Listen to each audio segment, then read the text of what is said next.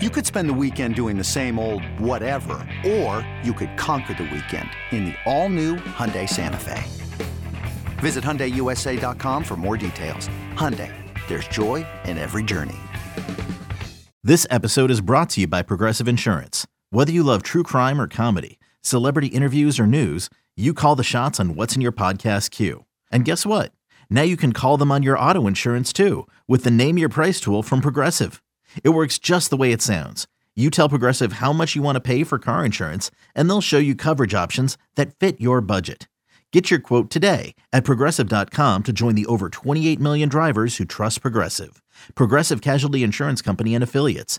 Price and coverage match limited by state law. We talked about it briefly, but this is the Thursday night game, so I want to at least put that out there and see how you guys feel about it. 49ers, 3.5-point road favorites at Seattle in this game. Total sits at 43.5. Is it something you want to touch right now, or are you going to wait? I grabbed this right away. Well, it opened at 3. When it got to 3.5, even though the Seahawks were juiced minus 115, I did grab them at home. We know there's a real home field advantage in Seattle. It's a short week now for Brock Purdy. Let's see if he's able to do what he did yesterday. And Seattle needs this one if they have any hopes of winning that division. They've been a fun story. They've kind of come back down to earth, especially defensively. They had a nice couple-week stretch there. I think they at least keep this game close within a field goal. So I grabbed Seattle plus 3.5. I have no interest in this game at this number. I don't know what I'll do. I'll probably either play the under or I'll try to get like a 2.5 with San Francisco. Nothing above 3 for me, though. Yeah, I like the under in this. I'm just not – I'm concerned just about how Seattle looks. Obviously, they've been a little up and down recently. But also, look, it's still fair to say, how does Brock Purdy look again? Like, does he have his first game where he starts throwing some picks? Does it become a Mike White situation where he throws for 405 yards and then, 90 the next game last year? Like, it doesn't look like that's going to be the situation. Clearly, Jets, 49ers, different teams, coaches, offense, all of that. But it's still reasonable to look at Purdy and say, this guy has a bright future, but also he's still got to show it consistently. So for sure. The total's probably the best thing here. I mean, 49ers ran out of town, like we said, 3 touchdowns on the ground, 209 yards rushing. They're going to try to eat a lot of clock. So they're at 43.5 there. I think that's probably the direction I'll go with that. Colts are at the Vikings. Indy's a 4-point dog on the road. The total's 47.5. I bet this, too. I took the Colts plus 4, which I know you think sounds gross, but the Vikings, as I said the last 3 weeks, I consider them frauds. They've given up at least 400 yards of total offense the last 4 games. Their defense, their pass rush, you bring in a guy like Zadarius Smith, great start to the season. Now he's dinged up. The secondary doesn't look very good. It's just, Kirk Cousins had a solid day yesterday. He threw for 400 yards. Justin Jefferson had 12 receptions. They still lost that game to the Detroit Lions. I like the Colts to at least keep this game close. I think they'll be able to run the ball a little bit. I think the spread should be 3. So I like Indianapolis to cover. And they're still alive now. Yeah. The Titans are falling apart in the South. I like the over in this game quite a bit. Really because of what Ryan had to say, right? Like the Minnesota Vikings have been giving up not only yards, but they've been giving up points too.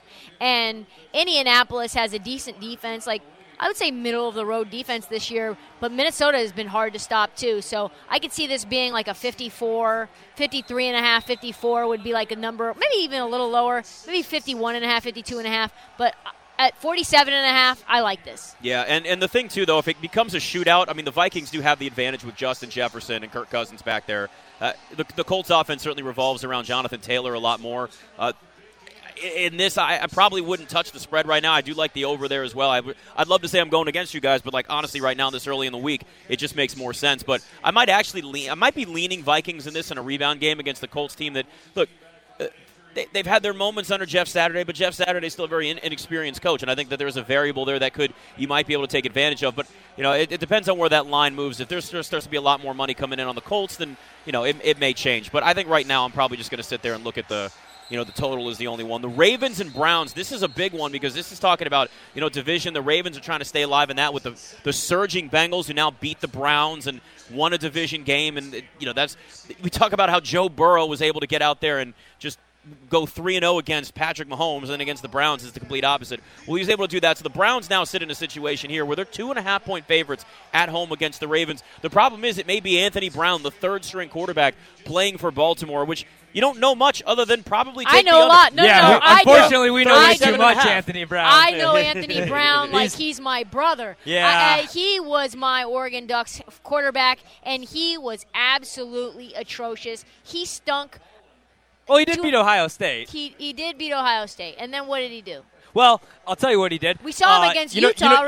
You know my Utah love? Well, I didn't have that same love last year. I actually had a lot of love for Oregon, and I made a bad decision in the Pac-12 championship game, fading them. Oh, no, that ain't going to be a Mac Jones throwing touchdown. I need a passing touchdown. Is that Harris? Yeah. Yep. Of course.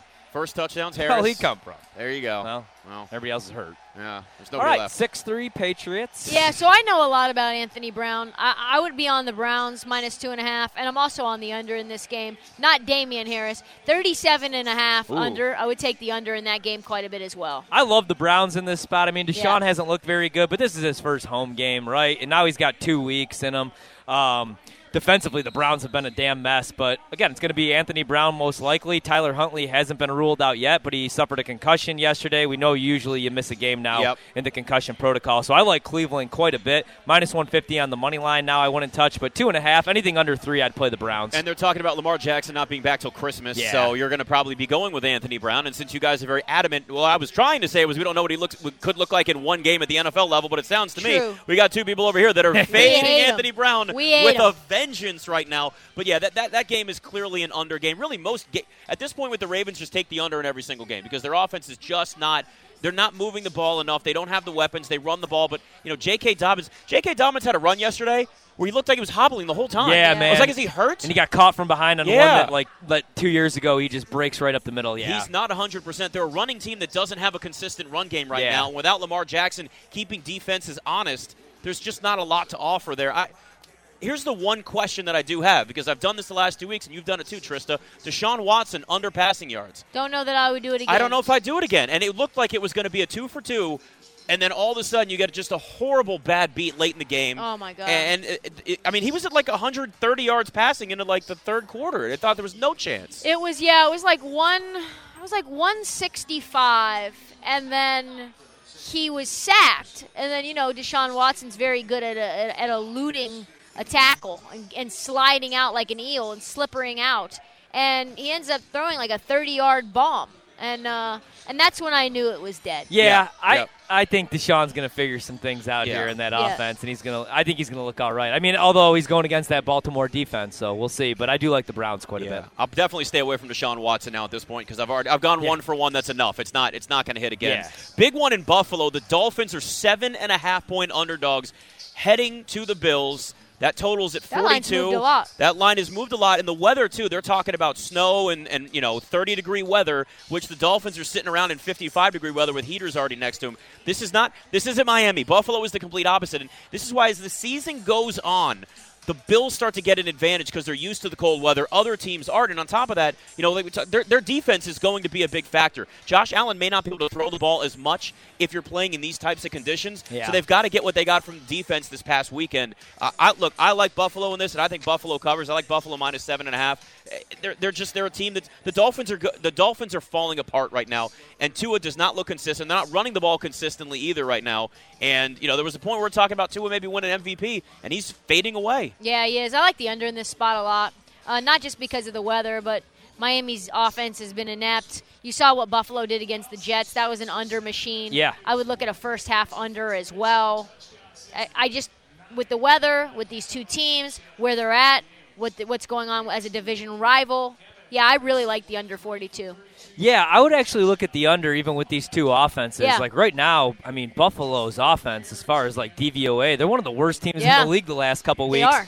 And, Josh Allen, he's going to get healthier, though they really can't run the ball right now. No. I'm with you, Nick. I'd probably take Buffalo. Eventually, man, they're going to figure some things out. I still think that they're the team to beat in the AFC. You think you can get a 7? It's 7. I would maybe take Buffalo. That's a stay away right now. I would bet the under with you guys, though, if I could get 42.5, 43. That's a chance to be a very sloppy game. And with the way that the Dolphins' offense has looked the last couple of weeks, it's not going to be any better in those types of conditions in Buffalo. That's one of the big advantages they have. So it's kind of make or break for Miami at this point. They're really at the point now where everything becomes a must-win for, a lot of teams at this point.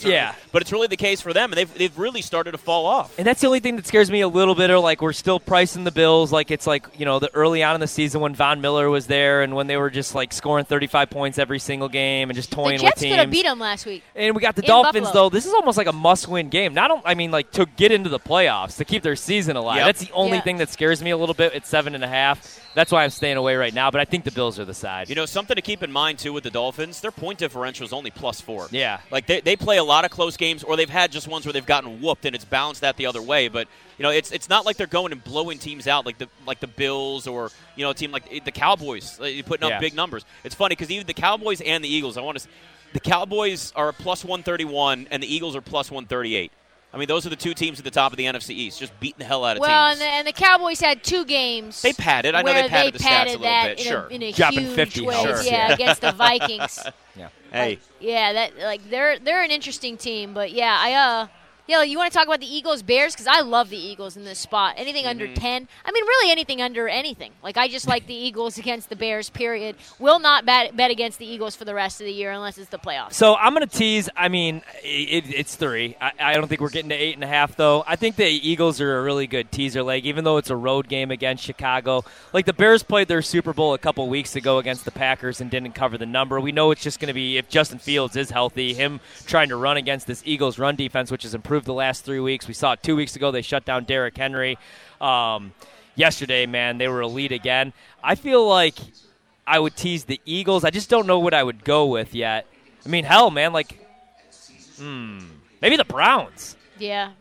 Yeah, get the Browns. You could get the Browns +3.5, +4 if you wait for the right number. That might be a way to look at it. I'm with you, though. I would play the Eagles at 9. Anything under 10, I think that's a blowout.